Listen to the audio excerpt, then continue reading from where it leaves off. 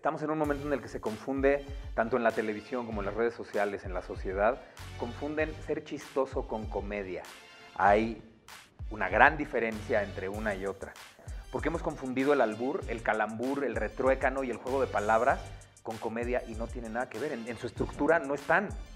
Por eso yo no entiendo a los moneros que están a favor de, o sea, que trabajan para el gobierno. Estás para criticar, ridiculizar y satirizar al poder. Es importantísimo bajar de este lugar, de este pedestal donde están los políticos y los poderosos a nivel de la tierra. Y es más, hasta más abajo. Porque siendo tú el que los votó, son tus empleados. Es importantísimo incomodar, porque además ahí no se está incomodando o se está poniendo a prueba la incomodidad de la persona, se está poniendo a prueba así como las mujeres tienen este rango de dolor más grande, más amplio que el de los hombres, están poniendo a prueba el umbral, no del dolor, del humor de la persona. Y eso es bien importante. Si se pueden equivocar los políticos, si se pueden equivocar los secretarios de Estado, ¿por qué no se va a poder equivocar alguien en la comedia? Con ofrecer una disculpa, yo creo que es más que suficiente. Claro. No hay por qué ir y lincharlo. Comedia y en el stand-up, esto también es bien importante. Es mucho más importante ser honesto que ser chistoso. La honestidad en el stand-up provoca muchas más risas que hacerte el chistoso.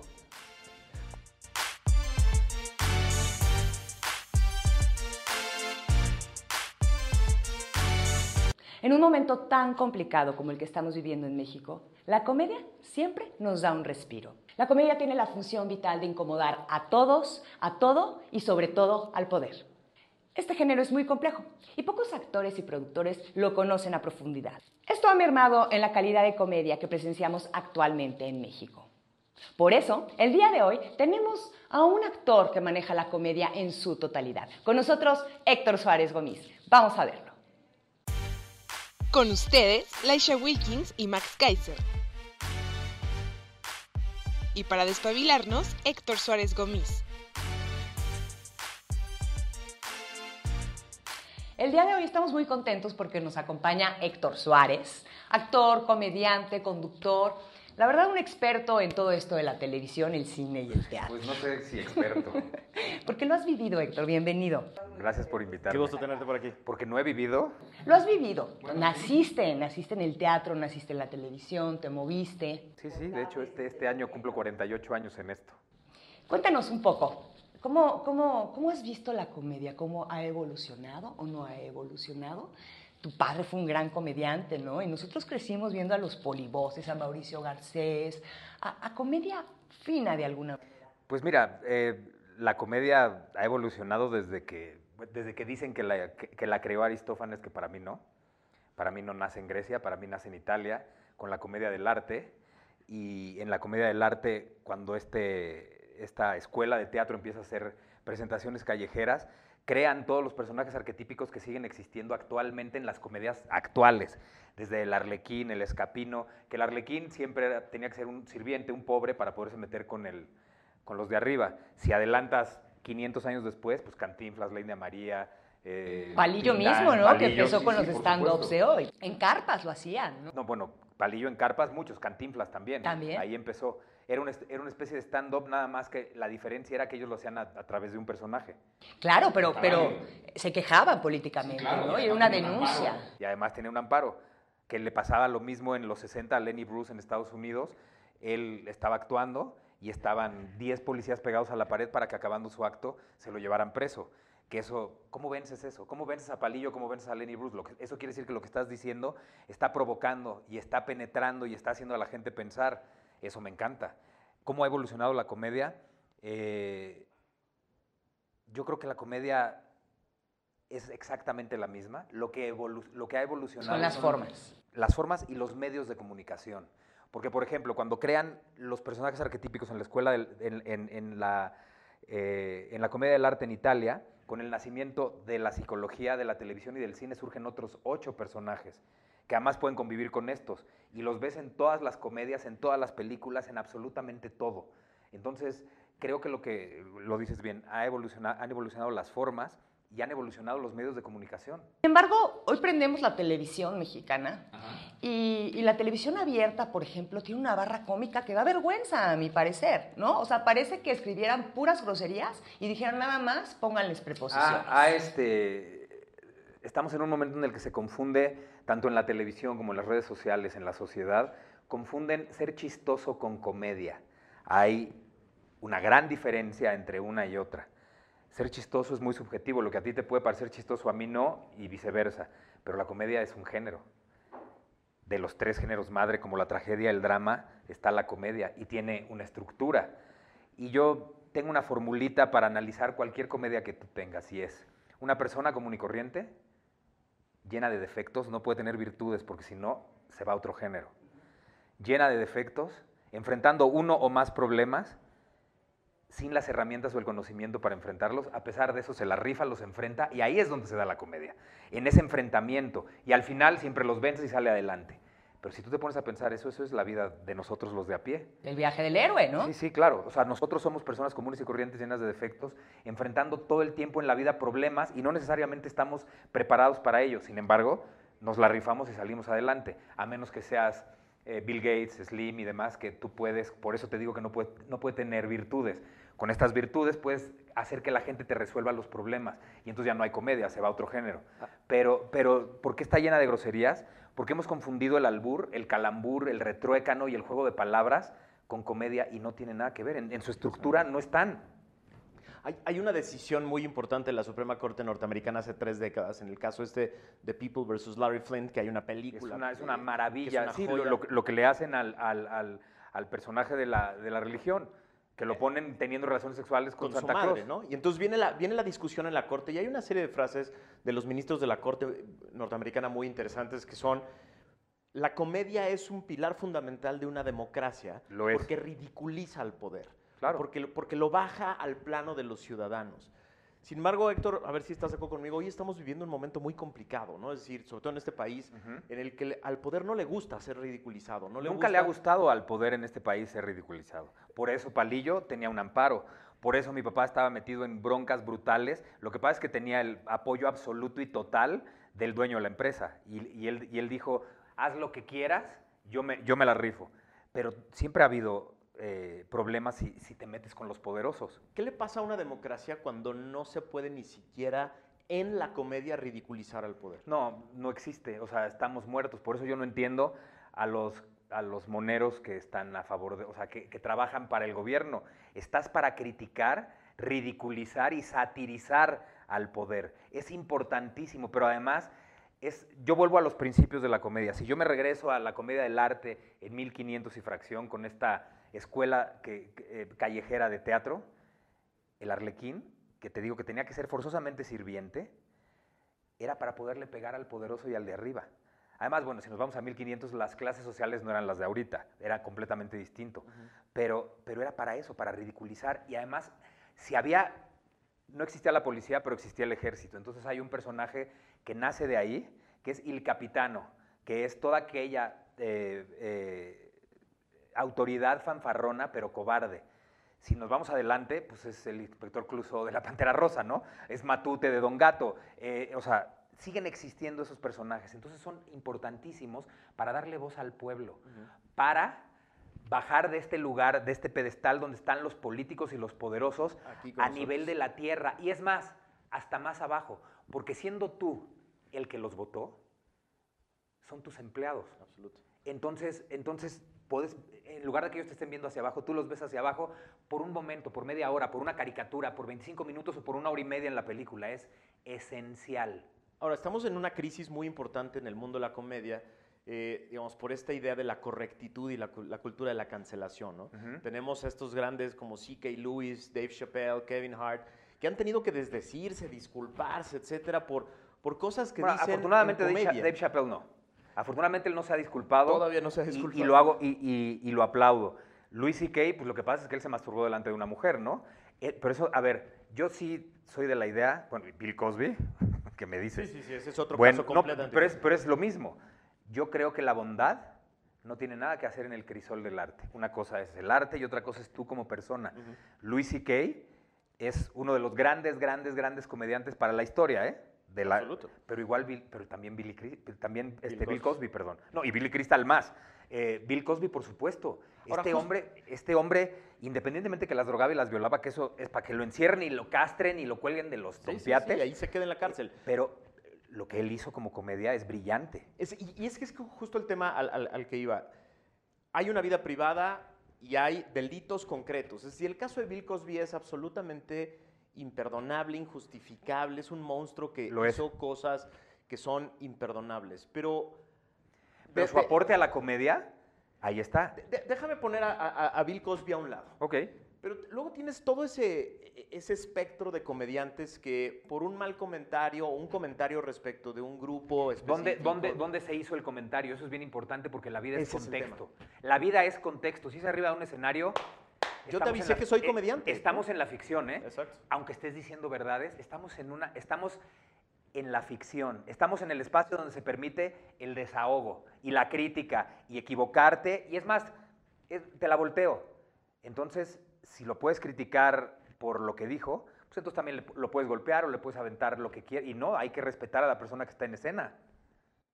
Ese es el gran drama, ¿no? Hoy tenemos el tema de la cultura de la cancelación que no le gusta distinguir entre los monstruos que son delincuentes completos a personas que incomodan a ciertos grupos. Y para allá va mi pregunta. ¿La incomodidad de cierto grupo es suficiente para limitarte como cómico? No, es importantísimo incomodar, porque además ahí no se está incomodando o se está poniendo a prueba la incomodidad de la persona, se está poniendo a prueba así como las mujeres tienen este rango de dolor más grande, más amplio que el de los hombres, están poniendo a prueba el umbral, no del dolor, del humor de la persona. Y eso es bien importante. Porque te cuestiona, Cuando algo te enoja, es que está pasando tus límites. Y tienes que poner atención que algo te está provocando. ¿Qué me está pasando? Claro, es bien importante provocar a la gente y es bien importante picarlos para que conozcan su umbral del humor. Porque además, si yo estoy diciendo algo que a ti no te gusta, el problema no es mío, ¿eh? El problema es tuyo. Esa es la gran verdad. Y en esto de la cancelación, pues tú no puedes cancelar el pasado con el contexto del presente. Absolutamente. Pero también lo que es cierto, porque dice, no puedes juzgar a alguien sin el contexto alrededor. Sí, pero tal vez en la Primera Guerra Mundial, pues tenías que ir a matar, pero había gente que mataba por gusto y no por una cuestión de guerra. O sea, si nos vamos también, a la revolución, había sádicos y había gente que mataba por el contexto. Ha habido sádicos en todos los países, en todos los momentos. Y no por el contexto dejan de ser sádicos. Por supuesto. O sea, un sádico que mate cuando no está la guerra, Stalin. O en la guerra, ¿no? Pero de manera diferente o... Exactamente. De la revolución, de la reforma y más para atrás también. Sádicos que disfrutaban matar. Sí, no, o sea, pero estamos hablando de la comedia, entonces... No, sí, claro, pero hablando de la cancelación en general... Creo que la cancelación es absurda porque esto deja un ejemplo de cómo era la sociedad antes y cómo es ahora. O sea, no tenemos ni 100 años de que la raza afroamericana en el sur de Estados Unidos había baños para ellos y baños para blancos. Había lugares para sentarte los blancos y lugares para sentarte los afroamericanos. Esto es absurdo, esto es ridículo. Y eso no lo han cancelado, ¿verdad? O sea, eso sigue existiendo porque es un ejemplo de lo que no hay que hacer. Yo creo que la cancelación del pasado la debes de dejar como histórico, algo histórico. Ubicado en su contexto. Para no repetirlo. Lo hablábamos tú y yo por teléfono. Alemania no ha cancelado lo que hicieron los nazis. Incluso las escuelas les enseñan a los niños y les pasan las imágenes para que nunca lo olviden. Pero incluso hay edificios que fueron destruidos y que dentro de esta destrucción han construido sobre la destrucción con cristales para que quede muy está evidenciado y evidente que se destruyó por una guerra que ellos provocaron absurda. Eso me parece inteligente e importante. Y voy a esto en donde piden, por ejemplo, cancelar a Aunt Jemima, ¿no? De la fotografía de la miel, que piden cancelar muchas cosas. Bueno, eso fue en su momento, ¿no? Era un contexto de momento, debe de quedarse justamente para la memoria. Pero en donde empiezan a cancelar ya justamente figuras por una situación como la que dice Max, y de repente ya todo el mundo bloquea a la personalidad. Me parece absurdo y ridículo, porque todos nos podemos equivocar. Y entonces, si se pueden equivocar los políticos, si se pueden equivocar los secretarios de Estado, ¿por qué no se va a poder equivocar alguien en la comedia? Con ofrecer una disculpa, yo creo que es más que suficiente. Claro. No hay por qué ir y lincharlo. El linchamiento es que la cancelación y el echárseles encima a esa persona es una forma de linchamiento, y el linchamiento no está bien en ningún momento, ni en ningún contexto. Y no es que vas a exterminar ese humor Claro. por cancelar a esa. Por supuesto que no. Además, el humor, la comedia, no tiene por qué ser criticada u observada bajo el microscopio. No te gustó, es un chiste, güey. No te reíste, no pasa nada, ¿eh? Ahí muere, no pasa nada. ¿Cuáles son tus reglas? ¿Tienes tú algunas reglas de no meterse con X o Y cosa? ¿Tienes algún principio? Sí, no me puedo algún meter, catálogo? no me puedo meter con nadie con una enfermedad, nunca, a menos que esa persona con esa enfermedad, porque te lo digo porque el Cojo Feliz me abrió durante 5 años el pelón en sus tiempos de cólera, y él habla de su cáncer, ¿no? Pero además se curó. Y entonces cuando él ya me presentaba y ya entraba yo y él salía, yo lo primero que decía era, qué asco de persona, ¿no? O sea, imagínense qué tan asquerosa es esta persona que ni el cáncer se quiso quedar con él, se curó. O sea, yo sé que es un chiste muy fuerte, pero Sí. está permitido porque él me permite, él está ahí en escena, pero él no está ahí sentado, y él es mi amigo. Y además él ya se burló de su cáncer. No te puedes meter con la gente que esté ahí. No te puedes meter con nadie que no camine, que no vea.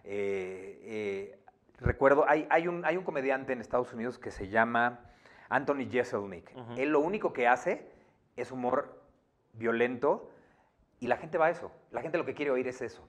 Y hay un momento en el que él empieza a platicar en su show y dice, el otro día se enojó un señor porque me estaba burlando o sea, estaba bromeando con el retraso mental. Entonces me dijo, oye, yo tengo un hijo con eso, no te burles de eso. Y entonces yo me le acerqué y le dije, oiga, ¿y entonces qué hace aquí?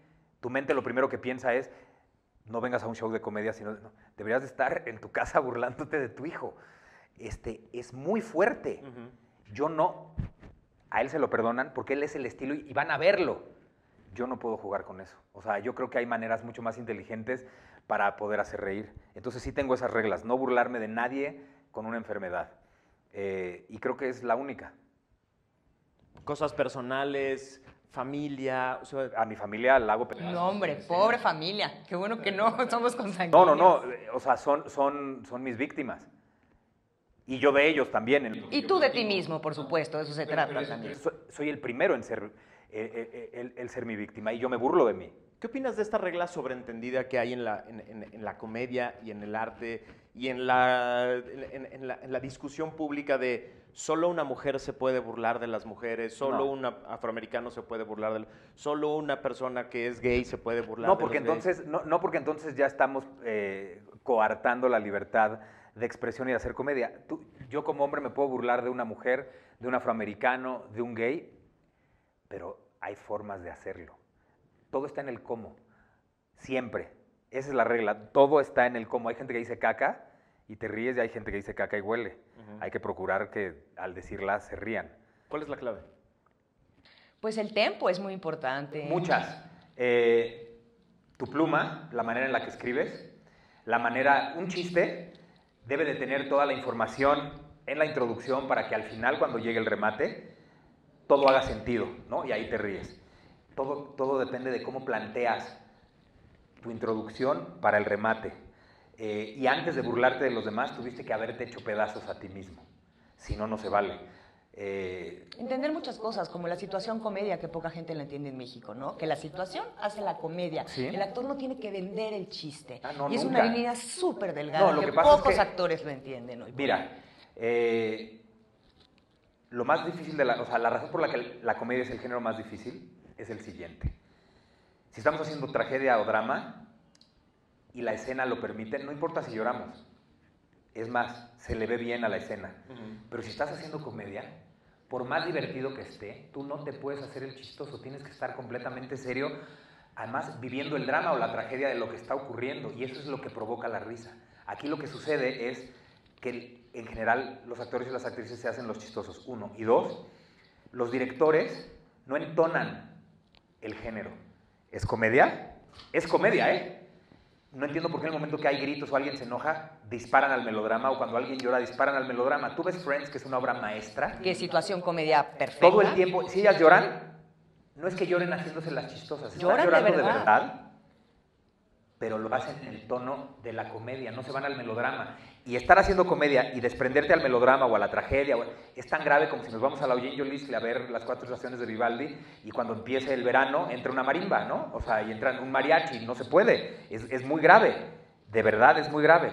En la comedia y en el stand-up, esto también es bien importante, es mucho más importante ser honesto que ser chistoso. La honestidad en el stand-up provoca muchas más risas que hacerte el chistoso. ¿Como actor cómico te consideras un activista social? No, aunque yo le escribí los últimos 15 años a mi papá, casi la gran mayoría de las cosas que él hizo, y él es el activista, yo no quise meterme ahí. Digo lo que pienso en Twitter, digo lo que pienso aquí, pero no me considero un activista como tal. Antes de morir mi papá me pidió que le prometiera que lo iba a hacer, y por eso estoy dando mi opinión, que de hecho la estaba dando a través de un personaje que él tenía que se llamaba Don Justo Verdad. Un 70% de lo que él decía estaba escrito por mí, o sea, sí la estaba dando a través de su voz. Pero sí tienes esa vena, ¿no? Tienes esa vena de activista. De levantar la voz, de sí, señalar cosas. De decir lo que pienso, sí. Y sabes por qué, no lo he hecho como tal, pero sabes por qué podría ser válido o se me podría creer, porque no estoy casado con ningún partido político, nunca lo he estado. Igualmente critico, que me da mucha risa esta. ¿Dónde estabas? Aquí diciendo lo mismo. Lo que pasa es que antes pues no había una conferencia diaria, ¿no? Entonces no podías estar diciendo continuamente cosas porque estaban más callados y más guardados los presidentes. ¿Has tenido repercusiones por alzar la voz contra un gobierno? En el sexenio de Calderón sí, y en el de Peña Nieto también. Cada vez que yo decía o ponía un tuit, me llovían mails del SAT. Sí, me llovían. Nunca abrí ninguno, porque ya ves que se dicen que si lo abres automáticamente estás diciendo que ya sí te estás dando por enterado. Ajá. Y en nunca he recibido un solo mail del SAT, pero tienen una caterva de troles que además no me hacen ningún daño, ¿eh? Como yo sé que... Pero sí te prendes de repente, ¿no? Jamás, nunca. Yo no me puedo prender. Si tú te prendes por un huevito o por una caricatura... No, sí te veo prendidón. No, yo respondo. Prendido. No, nunca me vas a ver insultar, decir una sola grosería. Siempre me voy a burlar y me voy a exhibir si es que veo el tweet en el que me están agrediendo. Yo no te creas que voy buscando tweets. Yo pongo lo que pienso, pasa el día y de repente veo, mira, me llegó ¿vale la pena contestarle? No, pobre. Y de repente sí vale la pena y les contesto y los exhibo. Pero además es muy claro y a mí me queda muy claro y nadie me va a poder sacar de esto que yo sé que es real, de que a toda esta gente en el adoctrinamiento le dijeron, hiérelos, sobájalos, métete, porque entonces van a pensar 2 veces antes de volver a criticar y pues la verdad eso no funciona conmigo. Y me da mucha risa que la gran mayoría usan el beat de mi papá en el roast, donde él me está diciendo que además yo se lo escribí, ¿no? Eso es muy chistoso. Tu papá pensaba que eras un pendejo. No, güey, no pensaba eso. Jugamos a que él pensaba eso en el roast, porque yo lo estaba haciendo mierda y lo hice pedazos durante 10 años en El Pelón en sus tiempos de cólera, durante más de 1500 funciones en escena, pero después hicimos stand-up los dos, y en escena los dos, después de que yo hacía mi hora y él su hora de stand-up, hacíamos un pequeño roast entre los dos y acabábamos diciendo te amo, y nos dábamos un beso y eso era telón oscuro. ¿De qué hay que burlarse en México hoy? De todo. ¿Pero o sea, qué te provoca en el día a día? Te levantas y dices, puta, de esto me tengo que burlar. No, bueno, cada vez que oyes una mentira en la mañanera, no nada más del presidente, de toda la gente que trabaja con él y de todos los periodistas domesticados que trabajan para él. Eso hay que señalarlo y hay que burlarnos todo el tiempo, constantemente, de toda aquella persona que esté casada con un partido político. Tú como persona y figura pública, no se ve bien que estés casado con un partido político, está muy mal. Yo sé que en otros países hay periodistas muy reconocidos que dicen, yo soy de izquierda, yo soy demócrata en Estados Unidos, yo soy republicano. Republicano, que además el Partido Republicano está deshaciéndose. Está bien, Está Fox, que era completamente de derecha, porque los otros estaban ya muy inclinados hacia allá. Pues por eso le fue tan bien a Fox. Eso me queda clarísimo. Pero ya están mintiendo demasiado. Entonces hay que burlarse de todo eso, todo el tiempo. No me digas que no te puedes burlar de un aeropuerto que es una gran inauguración y no está terminado. Y que tiene 8 vuelos, claro que hay que burlarse de eso. Pero no nada más de eso. Y no nada más hay que burlarse, hay que señalar la destrucción del ecosistema en Yucatán, del Tren Maya. O sea, de verdad van a acabar con la naturaleza. Y el humor también, de alguna manera, es un gancho para otra audiencia, ¿no? Sí, y el sarcasmo, que además la gente confunde que si eres chistoso o el humor, dicen humor negro. No, güey, humor negro tiene que ver con cosas funestas. Hazlo a un lado. Es humor... sátira eso. Sí, y además, sobre todo, súper ácido, ¿no? Es muy distinto lo negro al ácido. Y el sarcasmo es maravilloso. Que el sarcasmo simplemente se trata de decir las cosas como son. La ironía es el tono, ¿no?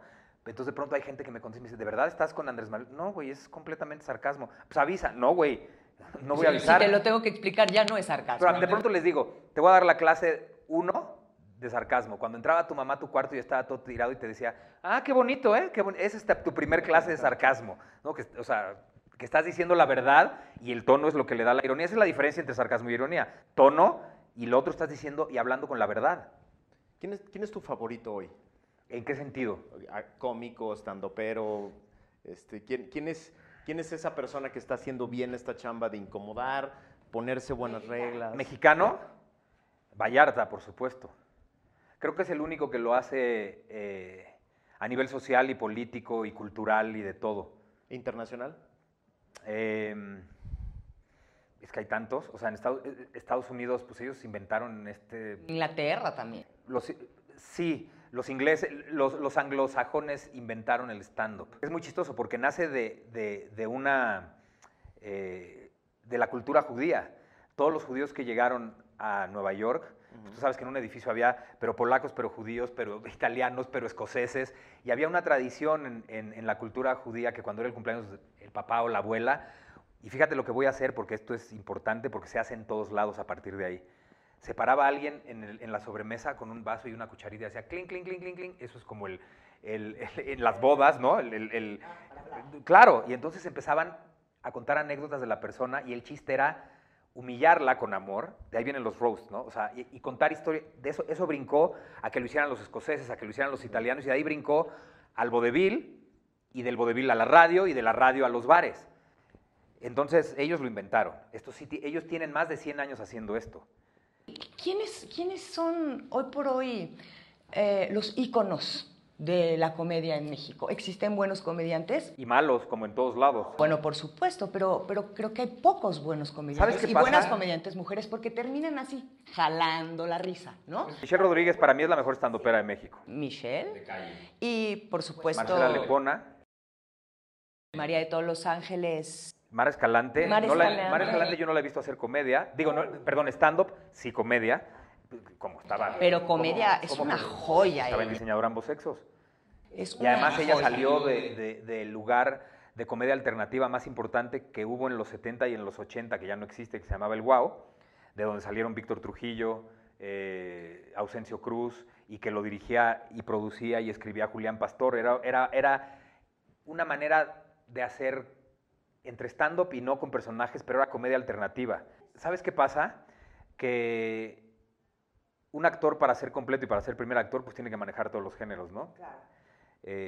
Pero pocos manejan la comedia realmente. O sea, Andrés Bustamante, Víctor Trujillo, Eugenio Derbez, que les puede a la gente o no les puede gustar, pero son extraordinarios y son brillantes. Y si tú conoces la historia de cada uno de ellos, de dónde viene, o sea, Eugenio, ahora que lo han criticado tanto, porque pues, si no estás con el presidente, pues entonces eres un enemigo del pueblo, ¿no?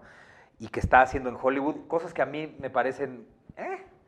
Pero lo está logrando. Pero lo está logrando. Espérame, pero el cabrón, lo veías hace 35 años, con sus marionetas, iba Chabelo a manejar marionetas, así empezaba. Y eso era lo que hacía. Y de ahí fue creciendo y creciendo, y llegó Anabel, y era lo más destacable del programa porque era el que hacía las cosas diferentes. Y después hizo un show junto con Luis Ernesto Cano, que era maravilloso, y todo estaba basado en el humor absurdo. Como los hermanos Marx, todo estaba basado en el humor absurdo, que es mucho la comedia de los inicios de Derbez. A mí me parece increíble. Y luego el que era increíblemente creativo era Andrés. Increíblemente creativo. Muy creativo porque aparte, con muy qué chistoso, poco... porque tú conoces a Víctor y conoces a Andrés y conocemos a Broso y al Wiri Wiri. Son dos seres totalmente diferentes, ¿no? O sea, Víctor con Broso es muy simpático, hablas con Víctor, es sumamente serio. Sí, pero de los tres, el que tiene escuela de cepa, de teatro y es actor y demás, es Víctor. O sea, a Víctor lo puedes poner a hacer un drama, un melodrama, una tragedia, una comedia y quitarle y borrarle la imagen de Broso y te lo da. Los otros dos sí necesitan de sus personajes. Ahora, ¿el mundo digital hoy hace más fácil la comedia o No, hoy hace más fácil lo chistoso. Okay. Yo vuelvo a lo mismo. Por eso están tan mal informados el público o los de a pie y confunden lo chistoso con comedia. Asocias comedia con cagado, con hacerte reír. No, espérate, es un género y como género tiene una estructura, exactamente igual que el drama y la tragedia. Entonces creemos que porque un cabrón va con una máscara en un pinche coche diciendo groserías es comedia. No, es chistoso. No es comedia. Hay una gran diferencia entre una cosa y la otra. Y no tengo nada contra esa persona. Estoy haciendo la diferencia porque tú me lo estás preguntando y me parece importante aclararlo. Hay mucha gente muy chistosa, hay muy poquita gente que sabe hacer comedia. Pero ¿cómo ves el futuro de este género, de la comedia en México? ¿Qué? ¿Con el mundo digital se potencia, se hace más fácil? Se potencia lo bueno y lo malo. Okay. O sea, se potencia todo, como en el periodismo, como en la crítica. Y te permite un abanico de posibilidades, es decir, a mí me gusta esto. Ah, qué padre. No, y aparte no tienes que tener contactos. Puedes estar en Ciudad Mante, que dices, yo soy un comediante y voy a empezar con mis redes, ¿no? Y eso creo que es maravilloso. Yo no soy comediante, yo soy un actor que toca la comedia. Y pues surgió que la primera persona que tuvo éxito haciendo stand-up como tal, el formato tal cual, pues fui yo en el 2008 con El Pelón en sus tiempos de cólera y eso derivó a lo que estás viendo. Pero a toda la gran mayoría de los que ves, les presté el escenario, los tallereé y estuve a su servicio para ver en qué los podía ayudar. Siempre. Pero yo soy actor. Pues ya se nos acabó el tiempo, quisiéramos seguir platicando contigo, pero antes de cerrar el programa, tenemos una sección en donde te pedimos que a esta cámara, por favor, despabiles a un grupo de personas o alguna persona en especial. Nosotros te vamos a decir quién y tú vas a decirles cómo despabilarse. Ok. Ok. A los productores de las barras cómicas de este país. Señores, para poder producir comedia, primero tienen que saber hacer comedia. En Estados Unidos no hay un solo productor, director y escritor de comedia que no haya pasado por 5 o 10 minutos haciendo stand-up. Ustedes no saben hacer comedia, por lo tanto no pueden producir comedia. Ustedes creen o se les hacen chistosas algunas cosas. Eso no quiere decir que sepan de comedia. Para saber de comedia hay que vivirla, hay que sudarla, hay que estudiarla y hay que ir a fondo. Les pregunto ahorita rápidamente algo de lo que hablé aquí. ¿Saben qué es la comedia del arte? ¿Conocen a los personajes arquetípicos de la comedia del arte? ¿Saben cuál es la estructura de la comedia? ¿Conocen a los 8 personajes de la comedia moderna que surgieron a partir de la psicología, de la televisión y del cine? No los conocen, por eso sus comedias están así de vacías. Y pueden tener éxito de rating. Igualmente en el cine pueden tener éxito de taquilla. Eso no quiere decir que funcionen como comedias. La comedia es un género muy difícil y el más serio de los 3 géneros madre. ¿Quieren hacer comedia y producir comedia? Empiecen por vivirla, por escribirla, por sudarla y por hacerla. ¿Cómo despabilarías al gobierno que se incomoda y chilla y se tira al suelo cuando un comediante los incomoda? Es que además cuando se sienten incomodados es que tocaron fibras y les están tocando botones que no les gusta que les toquen. Entonces, yo creo que deberían de permitir, a los del gobierno, deberían de permitir que todo el mundo los pudiera criticar. ¿No te gusta, Andrés Manuel, que te critiquen? Es tu ego. Tu ego está hablando por ti. Tú hablas mucho de la humildad y de Jesús Cristo y de que sigues las enseñanzas de Jesús Cristo. Bueno, pues Jesús Cristo, ese maestro que existió hace poquito más de 2000 años, Hablaba de la humildad y de los humildes, que no tienen nada que ver con los pobres. Nada. Ustedes son los que han asociado pobres con humildad. La humildad es la ausencia de ego. El reino de los cielos es para los que tengan ausencia de ego. Esa es la humildad. Y tú, de lo que más tienes, es ego. Estás enamorado de ti perdidamente.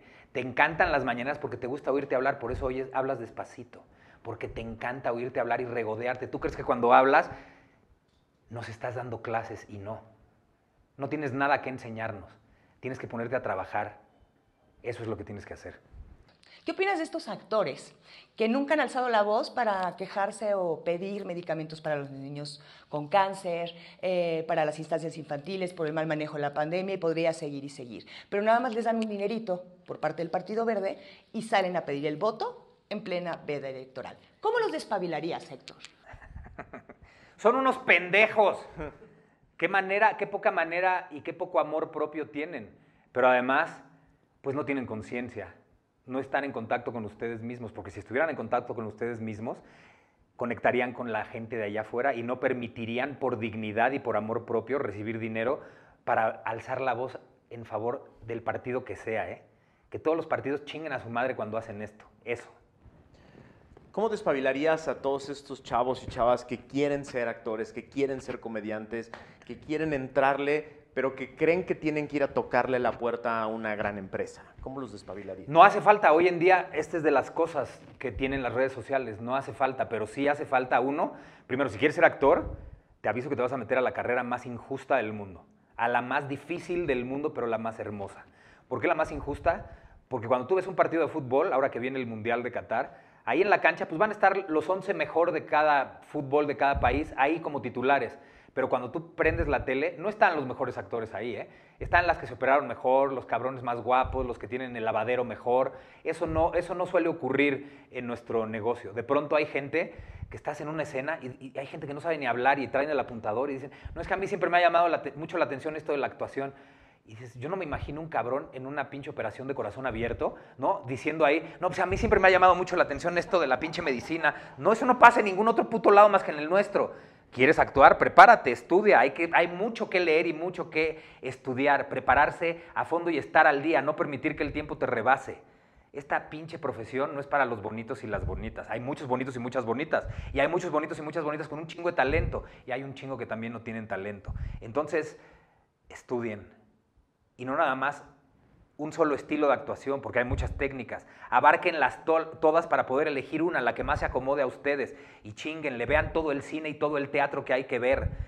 No permitan que los rebase el tiempo. ¿Cómo despabilarías a los dueños de estas empresas de televisión que hoy no permiten una parodia política que sí hemos visto en todos los sexenios anteriores? El gobierno les ha pedido que no lo hagan y pues se alinean con lo que les piden, porque los gobernantes, los actores políticos no quieren que los critiquen.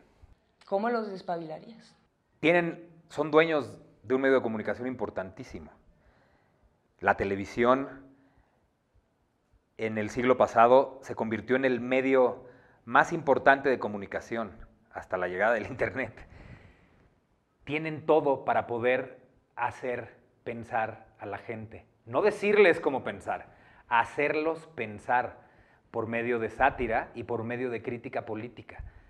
Yo sé que no son dueños del espacio aéreo por el que transmiten sus programas, pero tienen que llegar a acuerdos con los políticos. Ustedes deben de tener libertad absoluta para poder criticar absolutamente todo porque existe la libertad de expresión. Y si ustedes están alineados con el gobierno, nos están confirmando que siempre ha habido línea desde Palacio Nacional para que ustedes hagan o no hagan lo que deberían de hacer, que es, no en todos los programas, porque también la televisión es diversión y la televisión no está para educar, para eso están las escuelas, es para divertir y entretener, pero también para hacer noticias y programas de sátira política que son importantísimos para la sociedad. Dejen de alinearse con los pinches gobernantes, no les van a quitar su espacio aéreo, lo dudo muchísimo. Pues muchas gracias. Pues gracias. Encantados de que vinieras por fin. Hay que traer a Gomis que no tiene pelos en la lengua y ahí va tu pendejo. Qué maravilla tenerte. Muchas gracias. Muchas gracias. A ustedes, gracias. ¿Cuáles son las 5 cosas que nos llevamos de esta gran entrevista con Héctor Suárez Gómez? La primera, hacer comedia es cosa seria. Hay que leer, hay que estudiar, hay que entender el contexto para ser un buen comediante. La 2, ser chistoso no es lo mismo que ser comediante. La vulgaridad no es la capacidad de incomodar a las personas. La 3, en una democracia es fundamental incomodar al poder a través de la comedia, para bajarlos a nivel de cancha. La 4, la cultura de la cancelación nos limita y nos afecta a todos. Y la 5, hay que burlarse de todo, hasta de nosotros mismos.